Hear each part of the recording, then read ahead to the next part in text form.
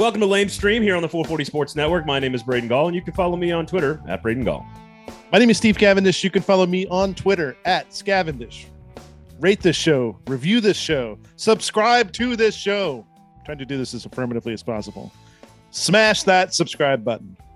Tell people you listen to Lame Stream Sports. It would mean a whole lot to us if you shared the product with one of your friends. It would mean a lot to us. That's all. Sure. Just one. We're going to ask you to do two things. Share the show and go to Jasper's. So it's the next evolution of the sports bar. It's over on West End. The parking is free. The game room is awesome. The food is great. You know every single thing there is to know about Jasper's. Many people are frequenting Jasper's. The game room is packed. People. No, there's actual data on this. That is not an opinion. That is a fact. It is legitimately packed over there on West End. But like the right amount of packed, you know, like not too crowded, but like the right amount of packed. Go to Jasper's, of course, over there because Lame Stream Sports is brought to you, in fact, by the wonderful folks at Jasper's. We're not going to do a whole lot of talking before our interview today because we spent a long time with Chad Withrow of Outkick 360. They are now back on local radio in Nashville. We talked about that. We talked about have the three of them ever had an actual angry argument with each other off the air and what those subjects might have been. We talked about the pull of sensationalism from being on radio and modern media. So Chad was super gracious with his time, and we had a lot of conversations about a long conversation about a lot of different topics as it pertains to Outkick 360, including Top Gun Maverick. That's right, and some Cobra Kai talk as well. So lots of stuff. Stay for the prime Cobra Kai talk. Yes. Chad, Steve, you will have a recommendation after the interview, but because it was such a long conversation, we're not going to do a whole lot more else than just listen to Chad. So here you go, our conversation with Outkick 360's Chad Withrow.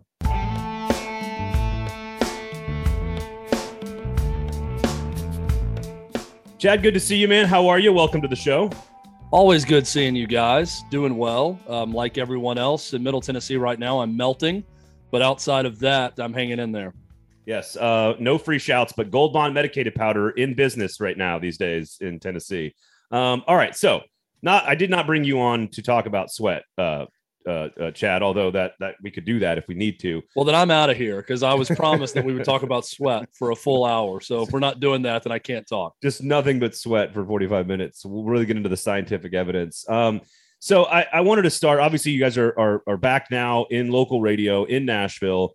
Across town with a former rival, of course, and I think Chase McKay, brilliant move to bring you guys in and put you on this old but new branded channel. I'm just curious what you and Hutton and Kaharski, what were the goals? I know you've always wanted to be back in local radio. It's sort of part of the push around the region, but just sort of what are the goals and what was the the objective getting back into Nashville specifically? Yeah, and I appreciate you asking because I mean the goals were always multi-layered in terms of where we wanted to be and where we wanted to be seen and heard.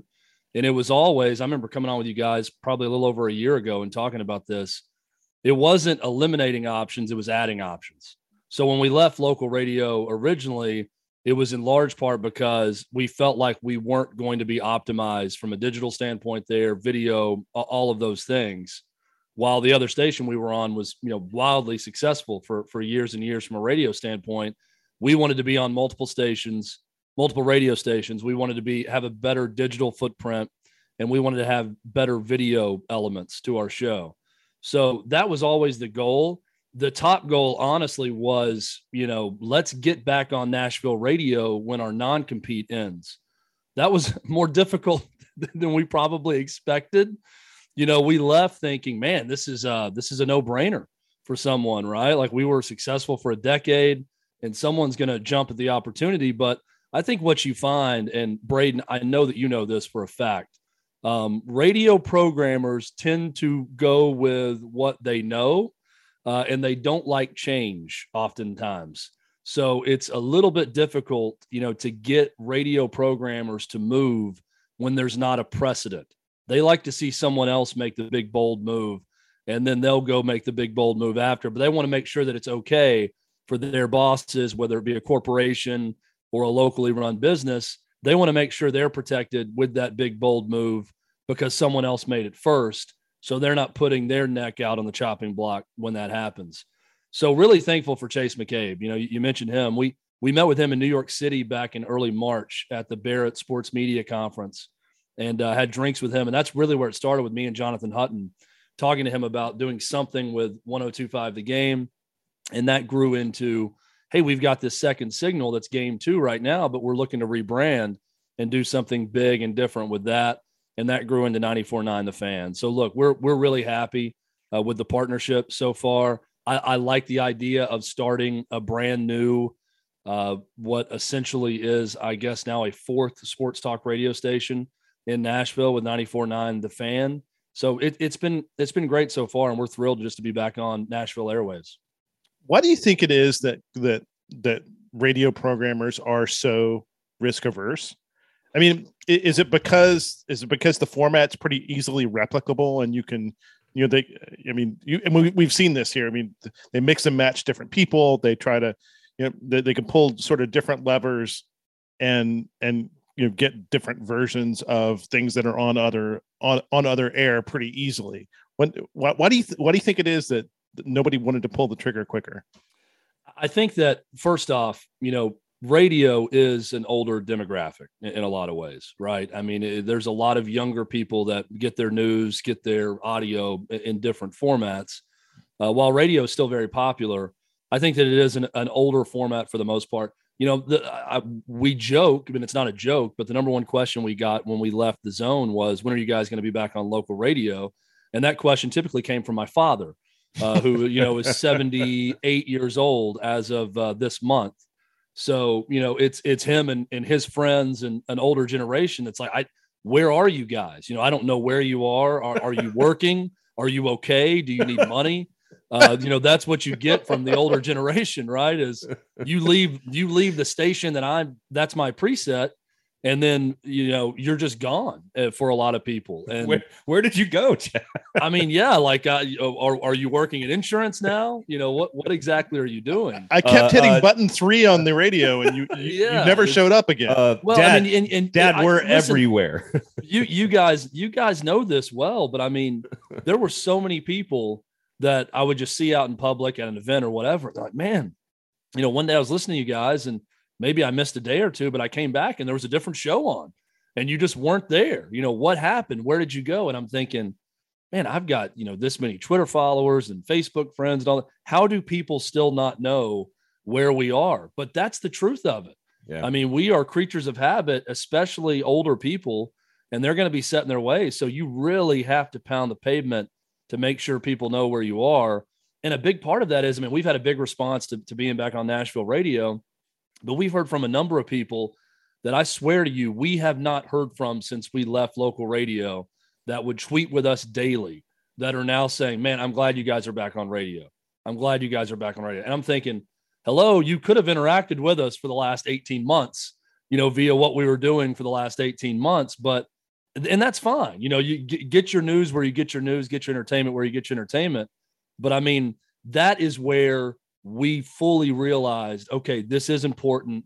It's big to get back on in Nashville. It's the biggest market we're in. We're going to have, by July 5th, we'll be on 7 stations. We're about to add 3 more in Illinois and Kentucky, Paducah, Kentucky being the biggest market of those, and Carbondale, Illinois. But Nashville's far and away the biggest market we're in. So the hope is, guys, that, like I said, with programmers being reluctant to make big moves, that some other Southeastern markets will say, oh, well, Nashville jumped in, so it's okay to jump in with these guys. Do you have to reprogram your dad's remote and like the whole TV setup whenever something like the power goes out? Steve, I was over there recently, and every time I see my dad, I give him sort of an entertainment guide. Okay, this is the show you should watch on Amazon Prime. This is the show you should watch on Netflix. This is what you want. I go through all of them. But every single time I go out there, I have 3 or 4 assignments just to get in their smart television and figure things out for them and literally queue it up to where it's right there for them to go and watch. So this is an every visit thing that I have to go through. It's no longer the clock on the VCR. It has evolved into I had to the move home my screen on mom- your on your smart TV. I had to move my mom into my aunt's house in order for her to be able to see The Crown on Netflix. Oh, Like, and that was the only way. That was the only way it was ever going to happen. And I mean, I have to write it down. Like, you can't just, with our brains, we can hear a brand or a network and know, okay, it's on that one and it'll stick. I could tell it to my mom or dad 50 times. And if I don't write it down on a notepad and spell it out, I remember I watched the Adam Sandler movie Hustle on Netflix and enjoyed it. And I thought, hey, my parents will really like this. It's a good story. I think they'll enjoy it. I had to spell out, with the quotations for the title, Hustle on Netflix. You search this way, you go to the, the spyglass to search. I mean, I had to put everything in there for them to find it. Cause if it's not on the front page, they're not going to see it. I mean, even the search function is lost on my parents. So yeah, it's a constant struggle. This is not, sorry, go ahead, Steve. Well, I was gonna say, my niece, since we're down this rabbit hole, my niece wins like family member of the year because she found a remote control for my mother-in-law that her grandmother that she programmed, and it has 5 buttons on it, and like one of them goes to ABC, one of them goes to CBS, one of them goes to CNN, one of them goes to I don't know, maybe a movie channel, and one of them goes to ESPN, and that's it. We've essentially taken her down to 5 channels. This is what you come to Lamestream Sports for, to Exactly. learn what Steve's mom's remote control presets are. I do think this is, to bring it back to our conversation, I do think all of this, though, because the internet is the biggest place in the world and the smallest place in the world all at the same time. And I think what's interesting about this particular conversation is that it's not even just program directors in radio. It's sort of large businesses. Any large business is a cruise ship that takes time to sort of change directions. And I think what you guys are doing, and certainly what anyone working in the digital space, it's not just sort of convincing your audience and training your audience on how to adapt and evolve and develop new habits. It is also marketing directors that are spending advertising dollars. It is sales reps that need to know how to go out and sell this stuff. Like, it's the entire business that's trying to pivot and turn all at the same time. And shows like Outkick 360 are sort of right in the middle of that. Certainly Clay had a lot of experience in that space doing all of that before, but it's turning an entire industry like a big giant cruise ship in the middle of the Suez Canal. It really is. And look, I know how to sell radio because I've been a part of sales and radio for a long time. I know a little bit about digital sales, having my own, high school football website, but I mean, I don't even know the machinations of how Fox Corp sells digital, right? There are things going on constantly with impressions and views and everything else and how it's being monetized that I quite frankly, I don't even want to know how it's going on. But I mean, I know they make money at Outkick, right? I know these videos. I hear Jared Stillman say all the time, like, it must be successful. I don't know how.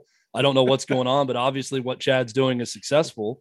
And I can tell you that it is working and it's making money. I don't really know how. And it's a lot easier for us, with my big dumb brain to know, oh, here is a local advertiser handing over a check with an annual buy for advertising. And here's what a live spot sounds like, or here's what voice spot sounds like. Shout out to Regal Realty Group, or two of my good buddies who are the presenting sponsor of our show on 94.9 The Fan in Nashville. I know exactly how to talk about those guys in a live radio read for their station for local coverage. So, getting our arms around the whole business has been a challenge, but this is something we know. And this is something that people in Nashville know. So it's been a welcomed experience to get back into familiar territory where there's sponsors that we know, there's people that want to jump on board. And I think that's going to be a big benefit for Cromwell, the owners of 94.9 The Fan, moving forward.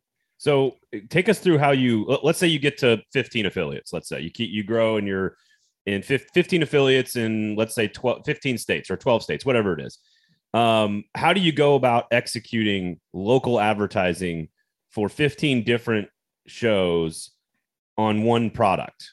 Because we'll get to the content side of things, but I'm going to start with sort of the actual promotion and advertising and clients that are asking to be served in 15 different ways. Yeah. So it's a great question, and it's really fascinating to me. So Skyview Network is our provider, is our distributor. So they own a satellite and they distribute syndicated programming, whether it be St. Louis Cardinals baseball games or the Nick Cannon show on hip hop stations, right? These are all different brands that we're affiliated with on Skyview Network. So Fox Corp, Fox News signs a licensing agreement with Skyview, and Skyview is our distributor. So Skyview is charged with finding us affiliates. We, of course, help with that. Jonathan Hutton and I have been instrumental with that in terms of helping them find affiliates, talk to them, meet with them, take them out to dinner if they come to Nashville, things like that. So we get on the radio station, and then Skyview sells ads based on, and I'm trying to think of the right term that they use all the time. AQH is what they sell on. So they have this number that's AQH for every station. So whether we're on, our local time is 2 to 5 Central time. If we're on live 2 to 5 Central on a station, or if we're on tape delay from 7 to 10 p.m., they look at that AQH, and the bigger markets you get, the bigger AQH, they start selling ads based on that. So an ad agency would just come in, if you are O'Reilly Auto Parts and you come in and say, no free plug, sorry, but whatever the business is, you come in with an ad agency and you buy, okay, I want this sports show that has this AQH and this many stations. Okay, well, whatever we slot into, that's what they go and sell.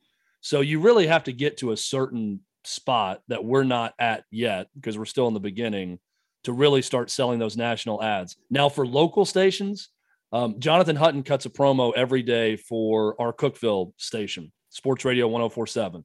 So when we get done, he'll do a 20-second promo that airs on all their programming about what's coming up next. If we get special requests from, SOMO in Cape Girardeau, Missouri is another affiliate that we have. If they want special requests of, hey, I want Chad to voice this or do that, we are open to doing those things. The Nashville relationship is different, obviously, because we live here and we have a lot of business, clients here and the people that we know. So we're more involved in helping with people that want our voice on things and things like this.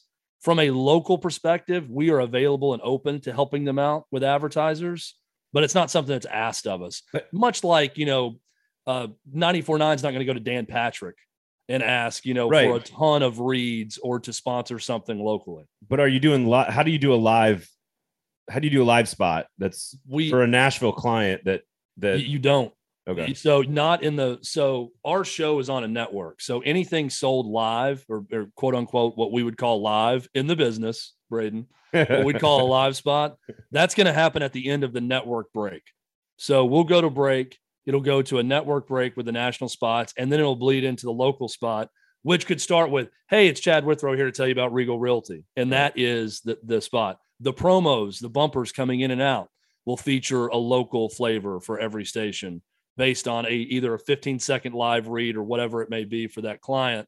That's how you get the live feel to a national broadcast. I hope I'm not talking over anyone's head as I explain these things. I mean, if you had the exact same real estate company in all 15 markets buying a live spot from you, that is physically impossible to execute.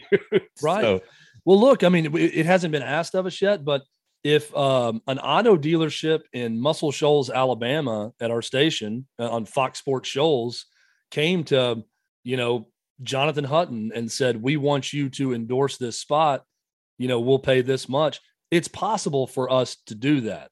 It's not something we're going to do a lot of because it opens up. It's a very slippery slope when you start to do that.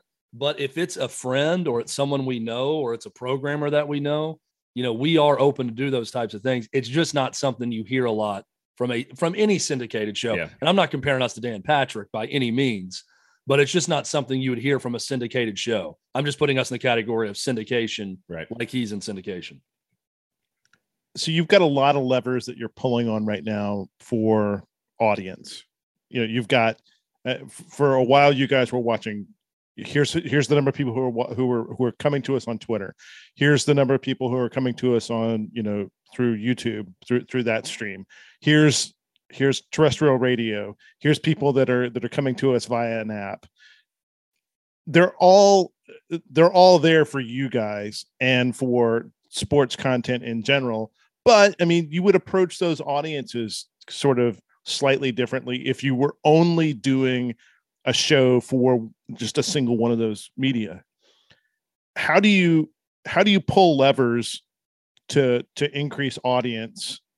And do any of them kind of pull against each other? That's a really good question. I don't think it does, as long as you don't fall into the trap of doing a TV show or a radio show. I look at us, what we do, as doing radio on TV with a camera on, and our production crew's gotten a lot better at filling in the blank spaces. And what I mean by that is they'll get the graphic that we're talking about ready to go and show on the screen. When we're interviewing someone, if they're not live on video, they've got a great photo of them joined now live by, such and such in the bottom of the screen. So our production crew, as they get in their groove on the video side, does a good job of filling in those spaces.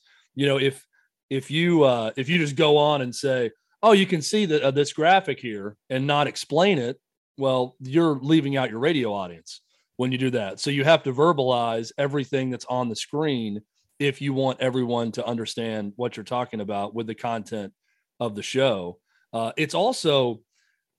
It's a real change when you can see your audience.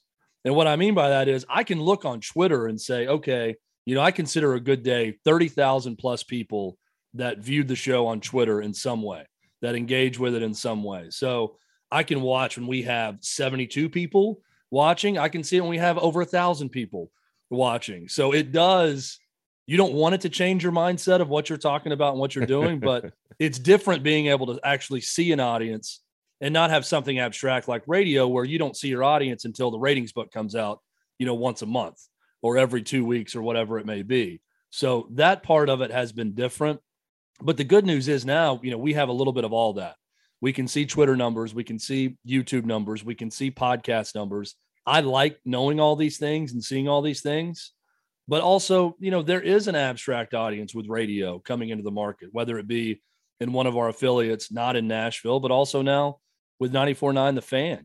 That's a part of it that I think is it's at least healthy for me when I look at all these numbers to know there are things that are happening that I'm not necessarily seeing live in the moment of people watching or consuming the show. I want to drill down on podcasts specifically versus radio, I'm not even sure if YouTube and or Twitter follows different sort of rules of sort of scientific execution of content, but I know that radio and podcasts specifically are polar opposites of how you'd execute content. Like radio, for people that don't know, there's a very scientific execution of radio. I think Jared Stillman, you love him or hate him, probably executes that science that is taught at the network level probably better than almost anybody. Podcast is like the opposite. We're going to end up talking about Steve's niece remote control. Like that's what a podcast does, is go way off the beaten path into these deep, inch wide, mile deep. Those two levers and those two mechanisms scientifically are polar opposites in terms of executing content. And you guys sort of live in the middle of all of that, which is sort of uncharted territory. Do you feel in the middle of a subject that you're going more podcast? Do you feel the pressure to now go more radio when you're adding affiliates? How does that affect the execution of the content? I don't think of it necessarily in terms of what's good on radio versus what's good on podcast. And I look at it in terms of, is this good for a deep dive or is this good for a shorter discussion? Right. So you're right in that a podcast, we could do this for 2 hours and it could be all one basic free flowing conversation about the same subject matter. What we wanted to protect, and what I'm glad that we've done, is something I love that we did at the Zone that at the time, none of the other shows would do. And we fought over this constantly. The clock. We want a big middle of the hour segment. We want something 20 minutes plus in the middle of the hour that can be a deep dive, can be a big discussion between the three of us, can be a long interview. If we have a big time guest, we want them in that big segment. When we have John McClain on the show now, we want him for 40 straight minutes. That's going to also be packaged into a podcast. If we have Armando Salguero on, he's going to be on for 20 minutes. Trey Wallace on for 20 minutes talking SEC. We put them in the middle of the hour. Most radio shows will have probably 4 9 to 11 minute segments, right? You typically break it 13 after the hour, 28 after the hour, 43 after the hour, and somewhere between 55 or 58 minutes after the hour. We break at roughly, it's not a hard out in these times, but 13:43 and then at the end of the hour. So you're going to have a decent sized segment to start the hour. You're going to have a super sized segment in the middle that can be a long form discussion. And you're going to have a very short segment at the end that could be a quick headline, funny story, whatever it may be. I think that works well for radio. And I think it also works well for podcast, because with the science of podcast, I'm not the one who writes the descriptions of our hours, but our hours are typically, 43 minutes to 47 minutes long on a podcast.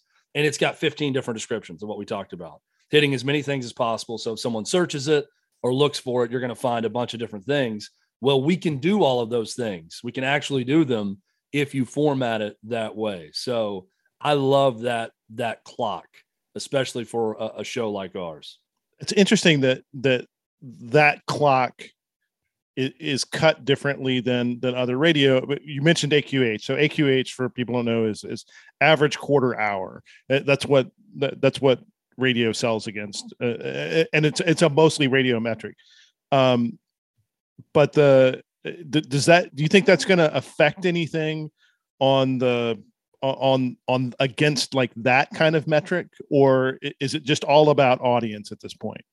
It's all about audience. And also here's what's strange about our position now. When we were at the Zone, it was all about ratings, right? Like if we were not, the number one station and destroying everyone, we were probably getting called into an office. And that was, and not just called an office. We were going to be very disappointed if we weren't dominating the local ratings. The way the syndication part of it works is it's less about our individual rating and more about the station's rating, more about what they've done historically in that time slot. Now, locally, we are going to take a peek at the local ratings in Nashville and see what they look like. But for the most part, we're making an effort to get on stations with some AQH, because the way it's being sold nationally is just the AQH of the stations we're on, and not necessarily the average quarter hour of listening for our show in those markets. If that makes sense. It now does. Locally, Yep. I talked with some people at Cromwell, and they've done a really good job, I think, over the years of selling with not great ratings, on some shows. Like they do a good job building relationships. They do a good job selling the Preds and different things they have on the station. So that's probably good news for us in the beginning, because it is going to take some time. It's not going to be an immediate switch being flipped and then boom, we're number one in the market or anything like that. So I think in the beginning that helps with the relationship aspect of it. But as we go on, it's going to be something we look closer at in terms of ratings versus other shows like ours in the market.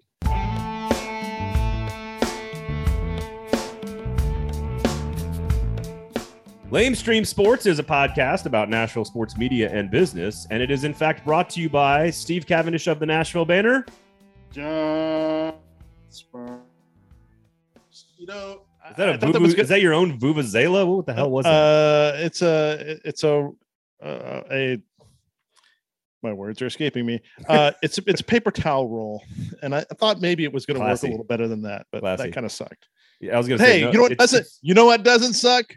Jaspers. Yeah, in case you couldn't hear, Steve, through the paper towel roll, which is a very normal way of broadcasting, Jaspers is in fact who brings you this show each and every week. It is free for all of you because the wonderful and amazing people at Jaspers take care of you guys. So if you like the show and we appreciate your support, make sure you're going to Jaspers. The game room is spectacular. Again, the food is great. The dining room is great. The bar is great. The happy hour is great. There's a lot of great things about this place, even if they didn't have a game room at all. But when you go in there, whether you're with friends, with kids, with your spouse on a date, whatever, and you have a nice meal in the dining room, you can just mosey on over to the game room, and there are like half a dozen to 10 different things you can play for free, unless you're with Steve Cavendish, in which case I refuse to play air hockey with you. Again, this is our worst bit. It's not a bit. This is, you've heard Chad talking about being genuine on his show. I genuinely despise your air hockey strategies and tactics, and I think it is inappropriate. Let it go. No. Let it go, my friend. Fine. Let it go. Fine. Jaspers, the next evolution of the sports bar. Please go to Jaspers, everybody. Please support them. We appreciate it.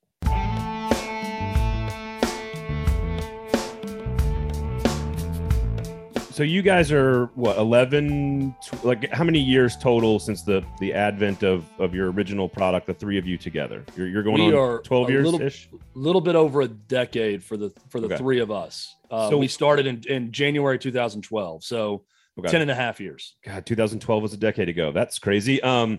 So you, even at that moment, even in 2012, I don't think the quote unquote science of radio was as sort of like, I don't want to say antagonistic or enragement, engagement, sort of set up the audio, pay off the tease, all the stuff that goes into that science of it all. And so you guys sort of always, it felt like you started from a different place anyway. You were committed to sort of a different type of execution of traditional radio throughout the course of your time in that time slot.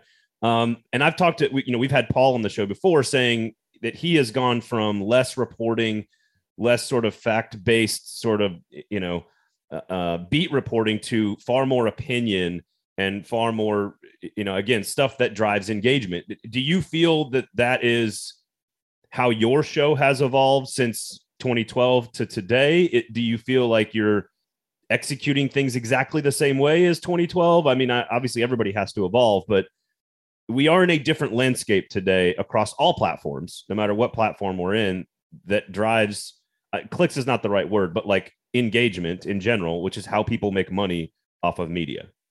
I think that we're all, it's all circumstantial in terms of how our opinions shift or change over time of how we do our job, especially if it's opinion based.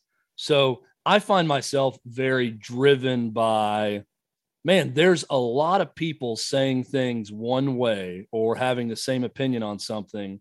And I have this different opinion, which I feel is very obvious. So I'm just going to state it in an obvious way. And if that lends itself to like a 2 or 3 minute clip for repurposing on social media, great. But I never go into something, thinking, hey, let's get my camera on me right here because I'm going to have my, 8-minute Stephen A. Smith hot take right now for straight. And I want to, it has to naturally happen. One other thing, and this is going to change at some point. This is the number one question we get asked. Phone calls. We don't take phone calls on our show. We will eventually have the ability to take phone calls again, and we will do that.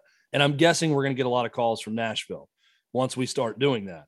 But that's a big element that's different now. So in terms of what's changed with our show, we could go in on the old show on the Zone on Nashville radio and just open the phone lines, and someone's going to call them and say something stupid, or someone's going to call in and go after us. And it's going to lead to an organic moment that's great for sports talk radio. We don't have to come in now and, produce those necessarily, but those need to happen on the show at some point. It can't just be us saying the same thing over and over and over again and not engaging with something different or having a deeper discussion with each other or occasionally, getting into an argument. So when you take the phone call element out of it, I think it naturally lends itself to a change in the way the show sounds and looks a little bit.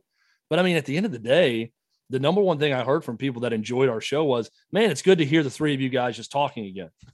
Like there's something comforting about turning on a radio and hearing the sound of your voices that I heard for a decade on another station. So really that's it. I mean, I feel the same way about Dan Patrick.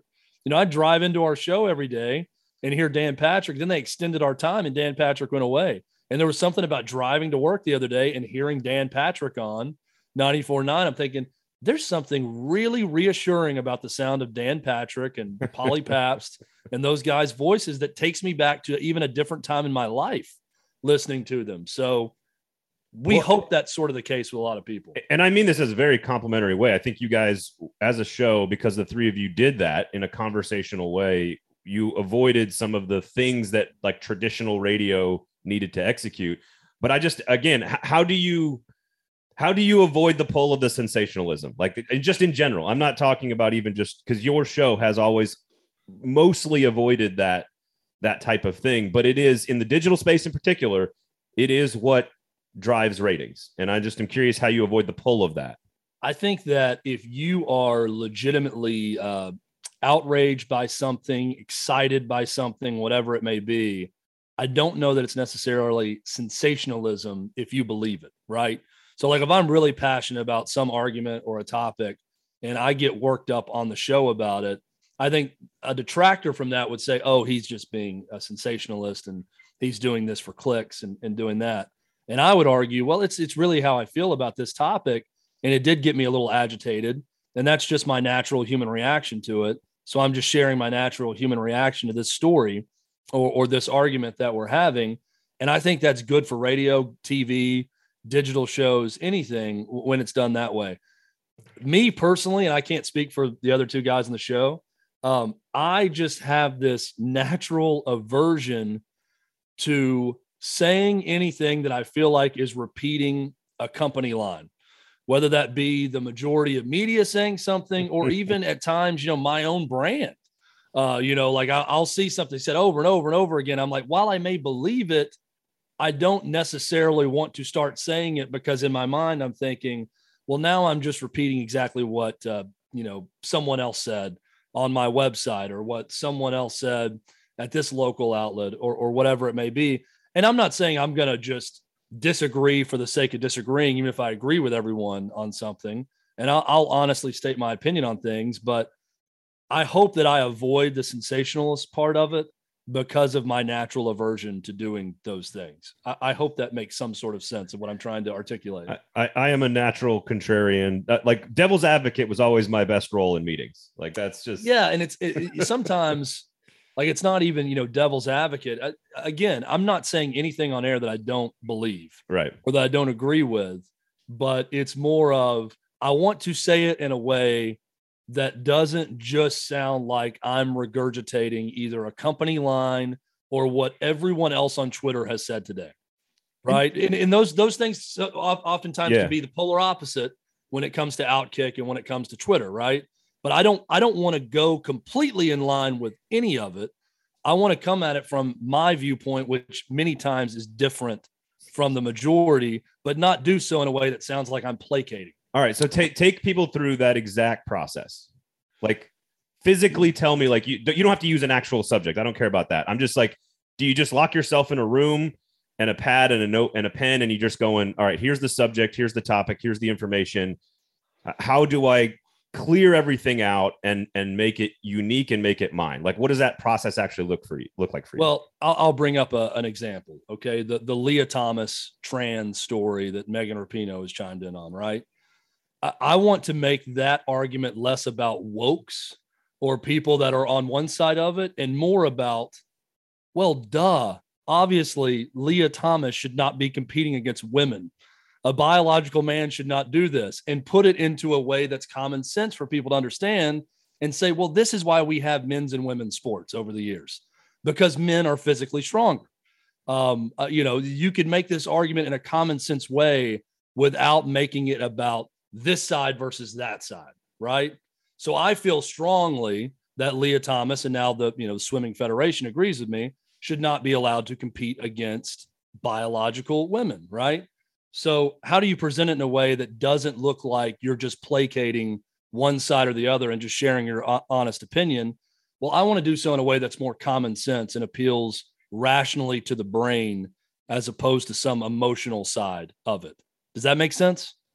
Yeah, I think it's because, again, I think there's what I'm really trying to figure out is the fine line between engagement tactics and not being, boring is not the right word, but just like there has to be this, like you have to walk this line in between. So let me ask it this way.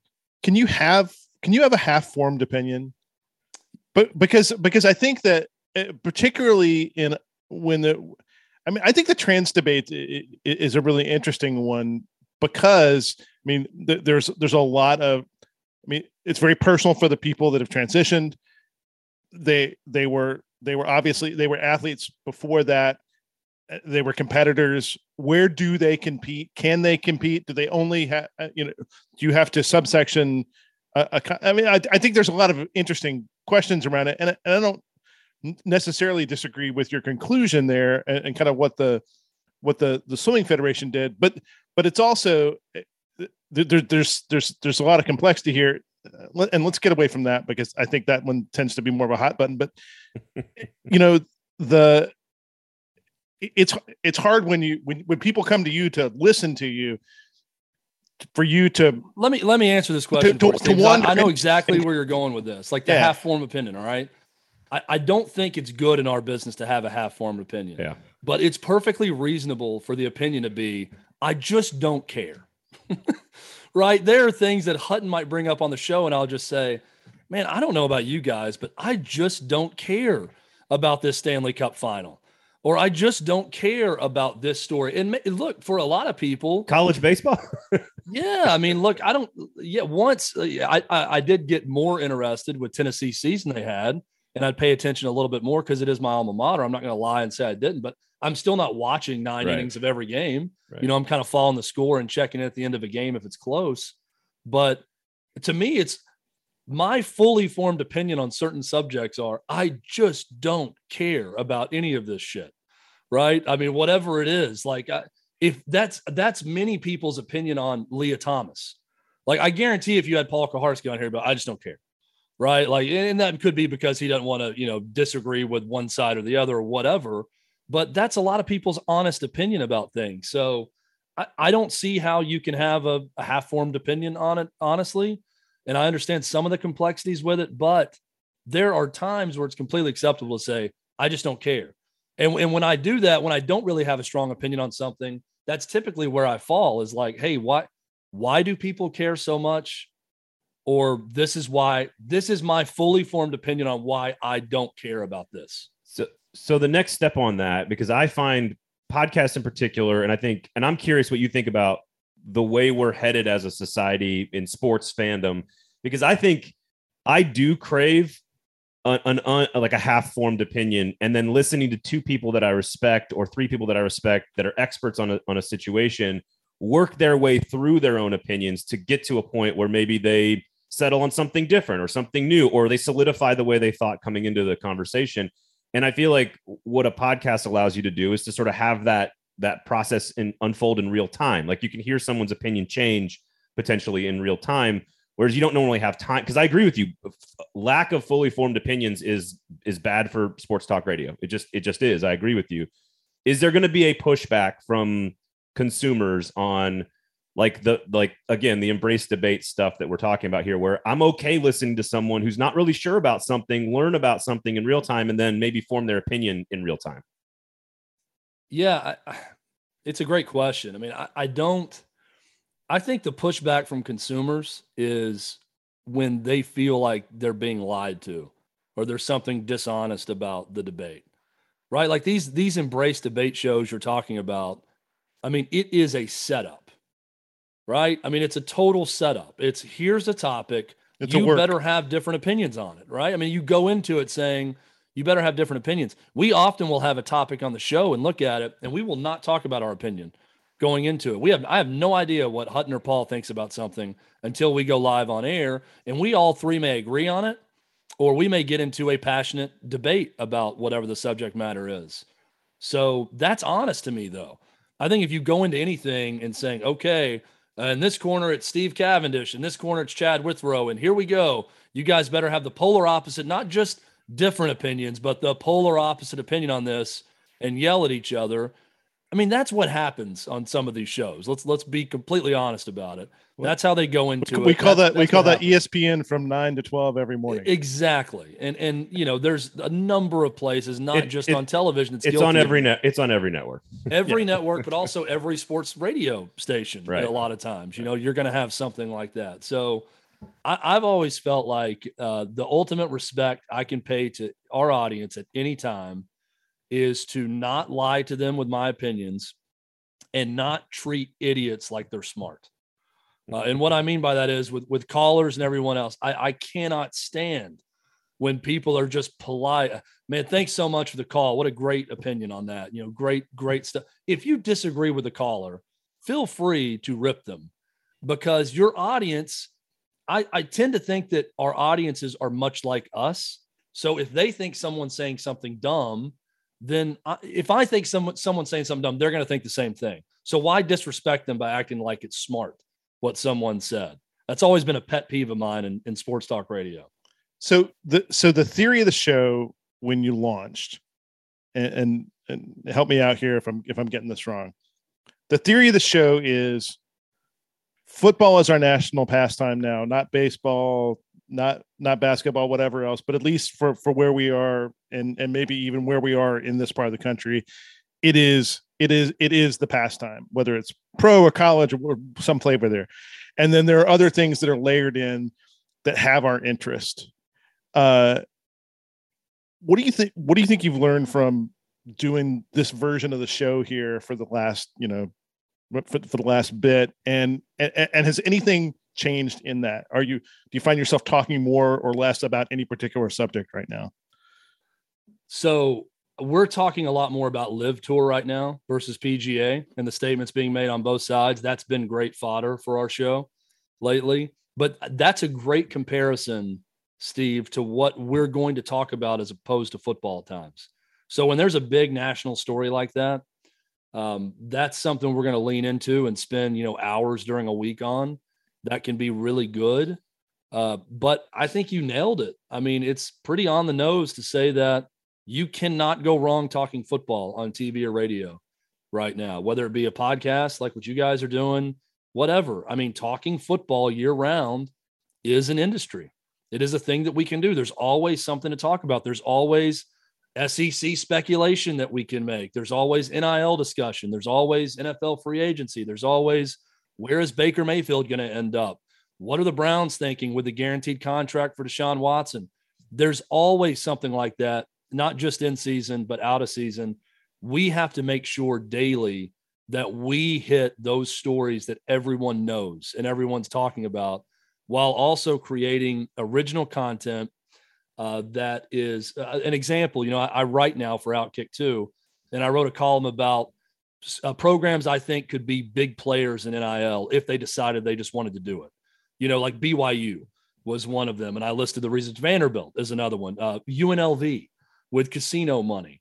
There's a lot of things that you could get creative and do. Well, that created an hour-long discussion for us. So coming up with creative ways to do things like that. I wrote something today at Outkick about sports movie remakes or sequels that I want to see. This is something we'll probably talk about on the show at some point. And it's also football related when we're talking about the program or Varsity Blues, right? So I think it's those two things, making sure we don't miss anything that everyone's talking about, while also creating a thing or two at least every day or a few things a week that's original to add to the conversation, but always keeping it about football unless it's a big national story. Are sports fans the dumbest people on earth or the smartest people on earth? I think they're the simplest people on earth, right? So what I mean by that is I think it's really easy to pinpoint what they want in a lot of ways.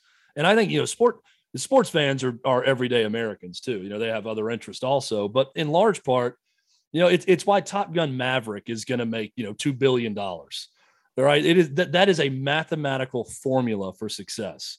Let's take Tom Cruise, who's this gigantic movie star.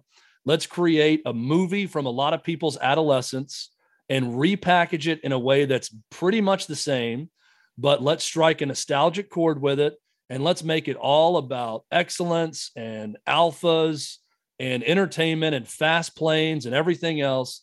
And you are going to print money when you do that. I think the same could be said for sports fans in a lot of ways. They know what they want. We should know by now what they want and what type of talk they want. And you give it to them, give the people what they want. I'm one of the few people who actually loves Tom Cruise because he just goes for it. Like, I don't think Tom Cruise is ever going to try to win an Oscar ever again. He has no art house project that he's got circled. That's like, hey, one for the studio and one for me. I'm going to be a supporting actor and do this character work in this, this AMC series coming up. He's not going to be doing live theater on Broadway. Tom Cruise is all about getting people to the movie theater, right? Like, yeah, I'm going to go for it. I'm going to do all my own stunts, and I'm going to do Mission Impossible 14 until I die, because that's what people want. I think you should have some of that. You don't want to be cookie cutter about it, but you need to have some of that approach if you're doing a sports show. Just give the people what they want. I think sports fans are the greatest fact checkers in the history of the world when it's about the thing they care about. Yes. And then when they don't care about it, they have no effing clue what's going on in that moment. They can in other ways. Let's you've been very gracious with your time. We do appreciate it. What is the topic that got you three the angriest at each other off the air? Oh my gosh, that's a great question. Like genuine frustration. I mean, I think that look, when you work with people so long, you become like brothers and family members. So I would think that without having a specific topic in mind that got us angry, I think that it was probably anger brewing over from a lot of other things that led to an on-air debate that then led to us fighting about something else off air. Right. So it was really secondary to the sports debate and more about a problem we had with the other person that went to a break. We've had some shouting matches, but I would say there's not been a lot. I've been around another show that had way more shouting matches that were memorable that I witnessed. And I'm talking about George, Willie, and Darren back in the day that I've witnessed on those shows than we've actually had. I mean, we've had it out a few times and we've had it out with bosses a few times, but I can't think of like a sports topic. It's a great question. I need to think more about it. I can't think of a sports topic that got us going. I do remember me early on in the show just being perplexed by Paul's argument that Peyton Manning to the Titans would have no added significance because of his ties to the Tennessee Vols. You're like deeply, genuinely offended by that. I mean, he's Peyton Manning. He's like, it's the exact same if he goes to Denver or if he goes to the Titans. Or I said, Paul, you're telling me that with the people in this area, that it means nothing extra that he was a Tennessee Vol. And he, to this day, argues it's no different. No different. He's Peyton Manning, no different in Denver, no different in Nashville. And I just could not understand that to this.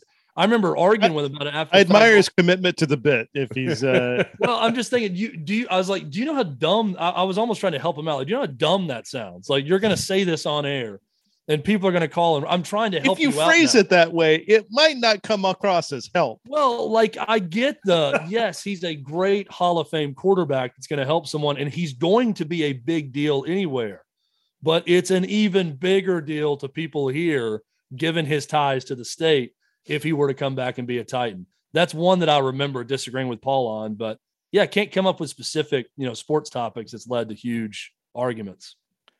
You brought it up, and I got to ask you this real quick.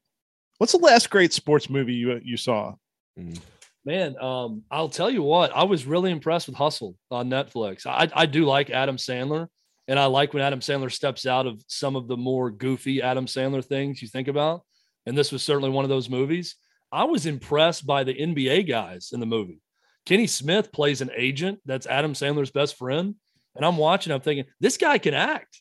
Like, it's totally believable. Like, he's not, Kenny Smith in the movie. The guy, and I'm blanking on his name, but the Spanish player that's, the main character along with Adam Sandler was really good for an athlete who's never acted. Anthony Edwards was really good playing a different basketball player, a college prospect going into the draft. I was really impressed with that movie. That was kind of the inspiration that got me thinking about different, sports movies and what I want to see. Here's what I love about this whole concept, guys. And you know this because you're big fans of TV too. All of these things should be TV shows now, right? Like, I started thinking about Varsity Blues and Jonathan Moxon leaving his professorship at Brown, whatever he's been doing for the last 25 years, and going back to West Canaan to be the head coach because Lance Harbor passed away unexpectedly. And I'm thinking, you've already written the script. That's the treatment, right? This is a series though. I'm like, this is not 2 hours. Like, that's just episode 1. That is 10 episodes on Netflix or Prime or whatever. And it's Cobra the same Kai proves it, right? The success of Cobra Kai proves that you could go back in time and have these stories. And some of what I wrote, half joking, but I mean, I'd watch Little Big League with Bill Haywood as, Joseph Gordon-Levitt as Bill Haywood all grown up, managing the Minnesota Twins, where he's been the manager and they've got the lowest payroll of baseball. And he puts himself back in the dugout, so many years later after he was a 12-year-old manager back in 1994. I'd love to see things like this, but there's so many avenues now for these things. And just milk all of us who are now geriatric millennials with children and just get us all hooked, get the next generation all hooked on it. And you know this, you're just going to show it to your kids, right? Right, like, exactly. We're going to immediately present like, hey, you have to watch this. And even if they hate it, we are going to see to it that they love it, no matter what their initial opinion is. If they did a Honey I Shrunk, my 4 and 5 year old just watched Honey I Shrunk the Kids and they thought it was fantastic. And I'm like, if they brought that ever back in a series, my kids would be all in, hook, line, and sinker on something like that. I do think Cobra Kai is fascinating. Now we're way off on another tangent. I think Cobra Kai is fascinating because they figured out like the sweet spot of like, we're going to make fun of ourselves and like be like, it's so weird to figure out that show. And then once you get it, you're like, oh, okay. It pushes the boundaries on that stuff. It is perfect. And the guys, I'm trying to think of what the guys who wrote it did before. They were staff writers on a really funny show that were just big Karate Kid fans. But, and I wrote about this at Outkick. When I first saw the trailer for the YouTube show before Netflix picked it up, I thought it was a joke. Yeah. I thought it was like a parody trailer. And then I watched them like, okay, this is pretty good. It's also a joke. Right. But the actors all are in on the joke. Right. Well, they did that first, I think that first season, or maybe the first 2 seasons were like YouTube was trying to do their own originals. Yeah. YouTube Red. That's it. Yep. And they've gotten a bigger budget since since moving over to Netflix. But even on YouTube Red, I was impressed with the whole setup. I mean, Johnny Lawrence is great on it. He's still, his lines are so cringeworthy. It's perfect though. Like, I mean, it's just, it's the perfect balance of it's a joke. We get how ridiculous, karate being a big deal is in the Valley. And we're going to make fun of it, but it's also got its serious moments, when certain characters come back, it's like, man, when the guy from Karate Kid 2 is back on the show, like I really felt something, with that reveal. Like, it's cool bringing all these people back. Well, we appreciate your time. You've been very gracious. It's been a long interview, so we appreciate it. Congrats on the local show. And I see the word Joplin and I immediately think about Barry, so we could keep talking about HBO shows if you want to, but yes. Thank you so much for giving us some time in. Congrats on all the success. We'll talk soon. Maybe one of these movie ideas I have can be picked up by Banshee, the streaming app on Barry. maybe now that that's right. Maybe now that I'm forgetting the character's name, but that Joplin's off that show. By the way, I'm glad I stuck with that show because the first 2 episodes of this season, I was like, man, I just don't know that I like it anymore. But those were 3 of the best episodes I've seen in a while. Yeah. The final 3 episodes of this last season. That's a great show. For those listening, I don't think my wife can do this, but I don't think I've ever met anyone in sports that can recall the tiniest minutia from TV and movies the way that you do. So it's both a gift and a curse, gentlemen. you are atop the power rankings, my man. So both good to gift and a curse. Good to see you, man. We'll talk soon. Thanks for coming on. All right, gents, this was fun. Thanks.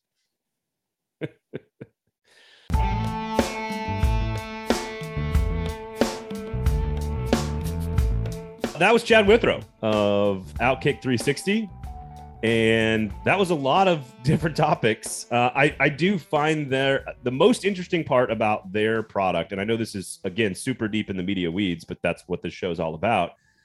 The science of radio, the science of podcasts are polar opposites. They fight against each other when you execute those 2 mediums. And they have sort of always lived in the middle of that. Even back when they were Midday 180, they sort of lived in the middle of that. Trying to be conversational and podcast like, but in a radio forum. Now they're sort of in this, they're sort of smack dab in the middle again. And I meant that as a compliment to them that they're able to do that. But the pull of sensationalism is a very difficult thing to overcome. And so I give them a lot of credit for how long they've been doing that, sort of dancing the line between radio execution and podcast execution.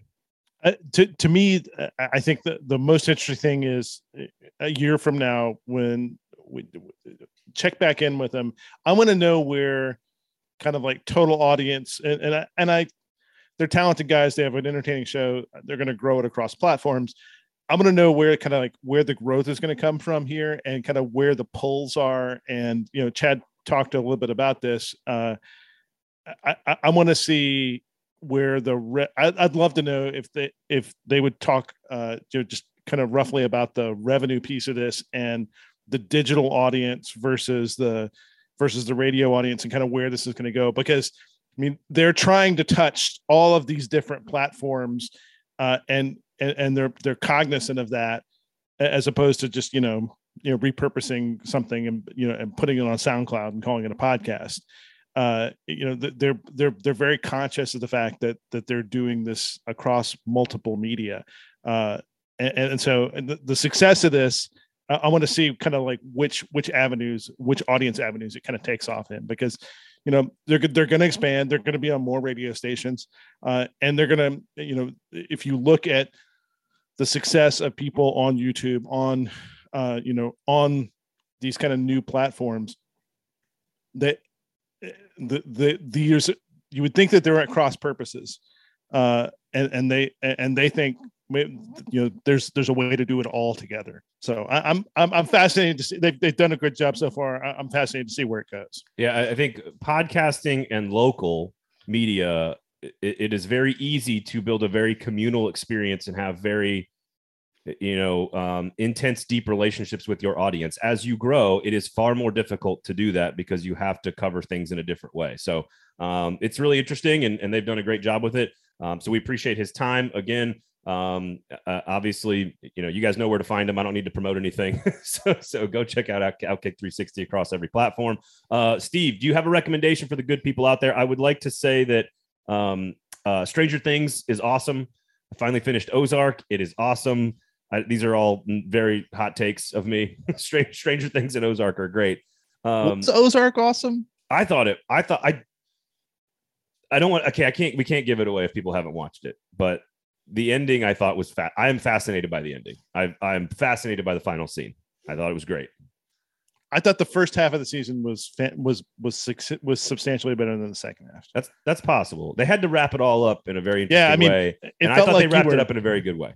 Well, and you were wrapping stuff up like real fast at the speed of sound there towards the end. Can I say one thing real quickly? No, you cannot say something on your own show. So I watched Chef, which is like a 2014 Jon Favreau movie. Like, I don't know. Highly entertaining movie. Very charming, extremely charming. My favorite part of this, the reason I wanted to bring it up, was that in 2014, people in movies were asking questions like, "What is Twitter?" And Twitter, his relationship with his son is like, there's a huge. Twitter is the thing that binds him and his son together and like builds this relationship. And I'm just like, God, 2014 was not that long ago. And now Twitter is the thing that drives us all apart. Roy Choi, who's a very famous LA chef, worked with him on like all the food stuff and kind of like turning him into like he's got a lot of food content now. Yeah. And they the two of them ended up doing a Netflix show, right. Kind of based on that. All right. So what you got? Highly entertaining show. If you haven't watched the movie, it's mindless fun. It's not very deep. You're the thing you're going to walk away with is, wait, John, what two women were in love with Jon Favreau? Yeah, exactly. And he wrote and directed this movie and got Scarlett Johansson. And ScarJo is as a lifelong diehard ScarJo fan. She was exceptionally outstanding in that movie. Yeah. I was wondering where that was going. I just thought she was great, Steve. I thought her performance was amazing. I got two quick things to recommend to you here. The first of which is a fascinating. This is like completely different. So there's a Dallas Morning News piece that's out about it, and Mark Cuban has been working on this. Pharmacy plan. Basically, he wants to take down big pharmacies and bring lower cost drugs to the masses. And if only we had a governing body that could do that for us. Well, and there's a story in the Dallas Morning News, I think it was yesterday, talking about how there's a study that says that Cuban's pharmacy could have saved Medicare Part D like $3.6 billion. And I think it's interesting. He's been talking about this program a lot.